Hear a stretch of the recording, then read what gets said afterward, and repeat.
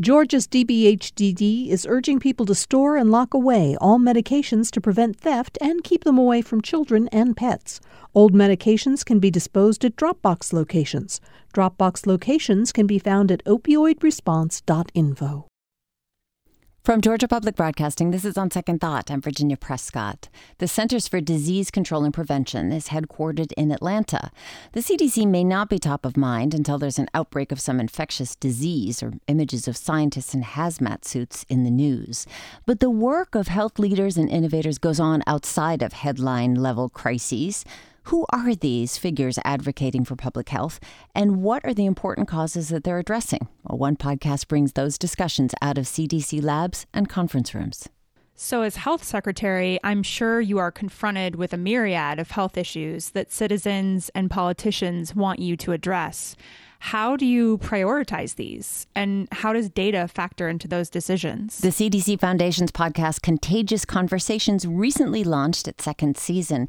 Claire Stinson, you heard there, is host, and she joins me now in the studio. Claire, welcome. Thank you so much for having me. So you're Senior Communications Officer for the CDC Foundation. How is the foundation different from the federal agency, the CDC? That's a really good question. So the Centers for Disease Control and Prevention is a federal agency that protects America from health threats. The CDC Foundation is an independent nonprofit that really was created by Congress to support and extend the life-saving work of CDC through public-private partnerships. Okay, so the CDC proper also does a number of podcasts about a variety of topics, threat of mosquitoes, dangers of high sodium intake. Mm-hmm. What do you do that's different? So we really wanted to provide a forum to have some really interesting conversations with health leaders and so our audience could gain perspective on their backstory, their career path, how they became the CEO of the Bill and Melinda Gates Foundation, and why their work is so important because they're making the world healthier and safer for us all. So you've covered a lot of topics, social issues that affect everyone, to specific diseases like polio. Mm-hmm. How do you pick the issues and people that you feature in the podcast? So we really wanted to choose thought-provoking guests. We wanted to interview people that had a really interesting career path. And they really are the health leaders that are really working to make this world a healthier place. So we knew Maren McKenna well in Atlanta. She's an investigative journalist that covers health topics here in Atlanta. Dr. Lex Frieden is considered the architect of the Americans with Disabilities Act with a truly inspiring backstory. We have the CEO of the Bill and Melinda Gates Foundation, Dr. Sue Desmond-Hellmann. These are really inspiring people, and it's been an honor to interview them, honestly. Well, let's get a little sense of that. Your guests are often leaders in the public health sector, as you mentioned. Season 1, you spoke with Lex Frieden, architect of the Americans for Disabilities Act, as you mentioned. In this current season, you spoke with Dr. Rebecca Gee. She's secretary of the Louisiana Department of Health. Let's hear a little. Hepatitis C kills more Americans than all other infectious diseases combined. And so as a public health challenge, really nothing is as significant as hepatitis C in our time. Also, hepatitis C has a cure. Unlike the common cold or HIV, we actually have a cure for hepatitis C. Dr. Gee said that she has the goal to change the cost equation for her state and reach universal cure. Certainly a noble goal. Why highlight this effort? She's really proud of this effort in Louisiana, and she really wanted to explain why it is so important in her state and really for the country. And she's done so much to impact the health of Louisianians, and it was really inspiring to talk to her. It's a really expensive drug that is used to treat hepatitis C. So how is she going to make that work? How does she propose?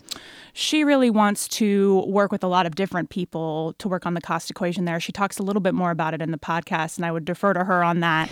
But I do think she has a really inspiring career path and backstory, and she has been both a patient and a caregiver, and she really brings both of those roles to everything she does in her work in Louisiana. It's an ambitious goal. How about some of the boldest healthcare policy conversations you've heard of during your time creating the podcast? Anything come to mind? Well, I've interviewed some really inspiring people that had a lot of ambitious goals. Dr. Rich Besser, CEO of the Robert Wood Johnson Foundation, said he wants to change the world, and he's had that goal since he was in medical school. So it's been fascinating to interview all of these amazing people. Let's hear a little bit of your conversation with Dr. Rich Besser. People have to make healthy choices. But oftentimes we don't reflect on the fact that for many people, they don't have healthy choices. And the choices that we make so much depend on the choices that we have. And we want to make sure that everyone has those healthy choices to make. That's a big conversation there. Obviously, policy can do so much. But what kind of steps are being taken to bridge health inequality gaps? The kind of things he's talking about that you don't even have those choices. So Dr. Besser makes a point of talking about the fact that social justice is a really important goal for him. The Robert Wood Johnson Foundation is working to build a culture of health in America. He really gets into that in his episode. And he talks about in his episode that healthy choices are important, but you have to have those choices available to you. Who is the audience you're trying to reach here? So we are trying to reach anyone that has an interest in public health, really, but students have been a really important audience for us because I ask almost every single one of my guests what advice they have for future public health leaders of America. So honestly, if you're a student out there and you're interested in public health, I would suggest listening to Contagious Conversations because these are the leaders in public health that are providing some really inspiring advice. Any of those bits of advice stick out for you? Yes. Dr. Sue Desmond-Hellmann, who is the CEO of the Bill and Melinda Gates Foundation, she works for Bill Gates, said never stop learning. And to me, that resonates. Good advice for all of us. Yes. So how can ordinary people, though, without medical degrees, advocate for public health? I mean, does that podcast provide that kind of insight or action items for listeners? I don't think it's as much about the action items as it is just a better understanding of what people are doing in our world to improve public health. Public health is the science of improving and protecting people's lives and health at the community level. And that what an inspiring goal for anyone to learn about. So honestly, and we say at the CDC Foundation that public health connects us all. I'm speaking with Claire Stinson, host of Contagious Conversations. It's a podcast from the CDC Foundation. Season 2 of the podcast just launched. Claire, you asked your audience what public health means to them in the How to Truly Change the World episode. What kind of responses did you get from them? We got some interesting responses. Public health means something different to everyone. A lot of people don't really understand what it is, to be honest, but the responses we got were inspiring because they were at a personal level. I think Dr. Besser was the one that says that a lot of people don't think about public health until there's a breakdown, until you need access to clean water, until you need to be treated for a disease. That's when public health comes into play. It's protecting populations. And that's why I go to work every day, because I have the chance to make an impact on someone's life. So if somebody did ask you, what does public health mean? What would you say? It means really protecting and improving people's health in their everyday lives. It's so important. And the work of CDC is so important. And I'm proud to work for the CDC Foundation that really works to extend CDC's life-saving work. Of course, public health is one thing, but as Dr. Besser hinted, the individual health is one's own burden to bear or mission to bear. Social campaigns have provided extremely effective at improving public health, the non-smoking campaigns, for example. But sometimes misinformation spreads easily, too, like those that spread among the anti-vaccination or vaccine hesitant groups. Carol Pandak talks about this in episode 6 about the fight to end polio. Let's hear. It's interesting because in Pakistan, 95% of parents are open to immunizing their children against polio. It's really convincing a smaller population who may have some concerns about the vaccine, figuring out how to reach their children with the vaccine. So she's talking about Pakistan. How about here? How do you hope this podcast will contribute to the conversations about public health and policy? So that's a really important question because it's a timely topic right now in our country. And I think that Carol Pandak does a good job of explaining how it can impact folks at a community level. She talks about community mobilizers in that episode as well and how impactful they are in their communities. And she does talk about vaccine hesitancy. A lot of people don't understand the impact of what not getting a vaccine can mean until they see the disease really play out.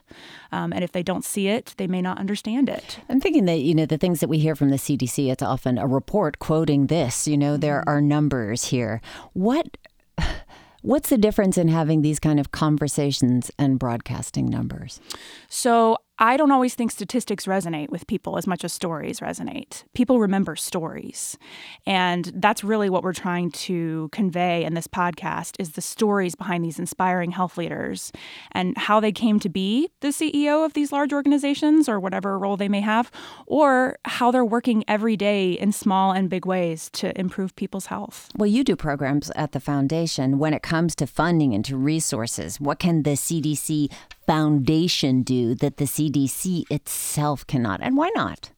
That's a good question. So we were created by Congress to mobilize philanthropic resources. So the best example I can give you is during the Ebola outbreak. Mark Zuckerberg decided to give the CDC Foundation $25 million to step in and help provide flexible funding for CDC during the Ebola outbreak in West Africa. So the CDC Foundation was able to step in and provide flexible funding when it wasn't available yet. Yeah, so those things could all, I suppose, for the CDC agency, the government agency, they have to be really careful about where they're getting funding from. Absolutely. You know, Facebook may not be the most popular thing on Capitol Hill right at the moment.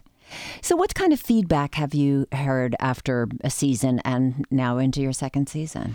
We've been really pleased with the response so far. We didn't know what to expect. We've never done a podcast before, and we started from scratch, but we've had thousands of people downloading and listening and subscribing, and we've had a lot of engagement in social media, and it's been really exciting. What do you know about your listenership? Well, I think students have been the surprise audience for us. Yeah. We really didn't know that they would be a great audience for us. Like I said, it's really anyone interested in public health. But we've reached such a wide variety of people. And like I said, stories resonate with anyone. So I hope that this podcast provides an inspiring story for anyone willing to listen about public health. How about your own inspiring story? This is the first time you've ever hosted. What's that been like for you? It's been amazing. I have a background in media relations and communications. I'm usually on the other side of the microphone prepping people. So this has been really exciting for me and something I never thought I would be able to do in my career. So always when you're doing interviews and there's a publicist there or a communications person prepping somebody, have you often thought like, this is how I would ask that question or this is how I would answer it? Well, how's that happening for you now? I try to get out of my own head in that way because I am a media relations professional, but it's good because I try to take my own advice. So where do you plan to go with it after season 2? So we plan to get some more thought-provoking, inspiring guests, and we're still in the initial stages of planning the next season, but we're excited to work on it. Do you have a fantasy guest? Ooh, fantasy guest. You maybe can't name names. I would have to think about that, really, honestly. But there's so many amazing, inspiring people that I would love to talk to. No one's coming to mind at the second. Has anybody, that you run into say like, I heard that and it really made me think differently? Yes. I've had a lot of people say that the advice from Dr. Sue Desmond-Hellmann to never stop learning really resonated because they were like, my goodness, she's the CEO of the Bill and Melinda Gates Foundation. And if she's still learning, then certainly that can be advice for me as well. So after speaking with these people, hearing from these big thinkers who think on the global level, and also on the national level, what do you think are some of the biggest challenges for public health? I think there are so many diseases on the horizon that I hear about that are pretty scary. Flu is something that everybody talks about, no matter what. So many potential outbreaks. And, Ebola is still raging in DRC right now. The world, I think CDC says that, honestly, an outbreak is only a plane ride away sometimes. And so we really need to be paying attention to what we can do every day to prevent. Then we are going to leave the audience with Shake That Disease by Depeche Mode as we thank you so much. Thank you for having me. Claire Stinson, host of the CDC Foundation's podcast, Contagious Conversations. The second season just launched, and you can look at your favorite podcast purveyor and subscribe.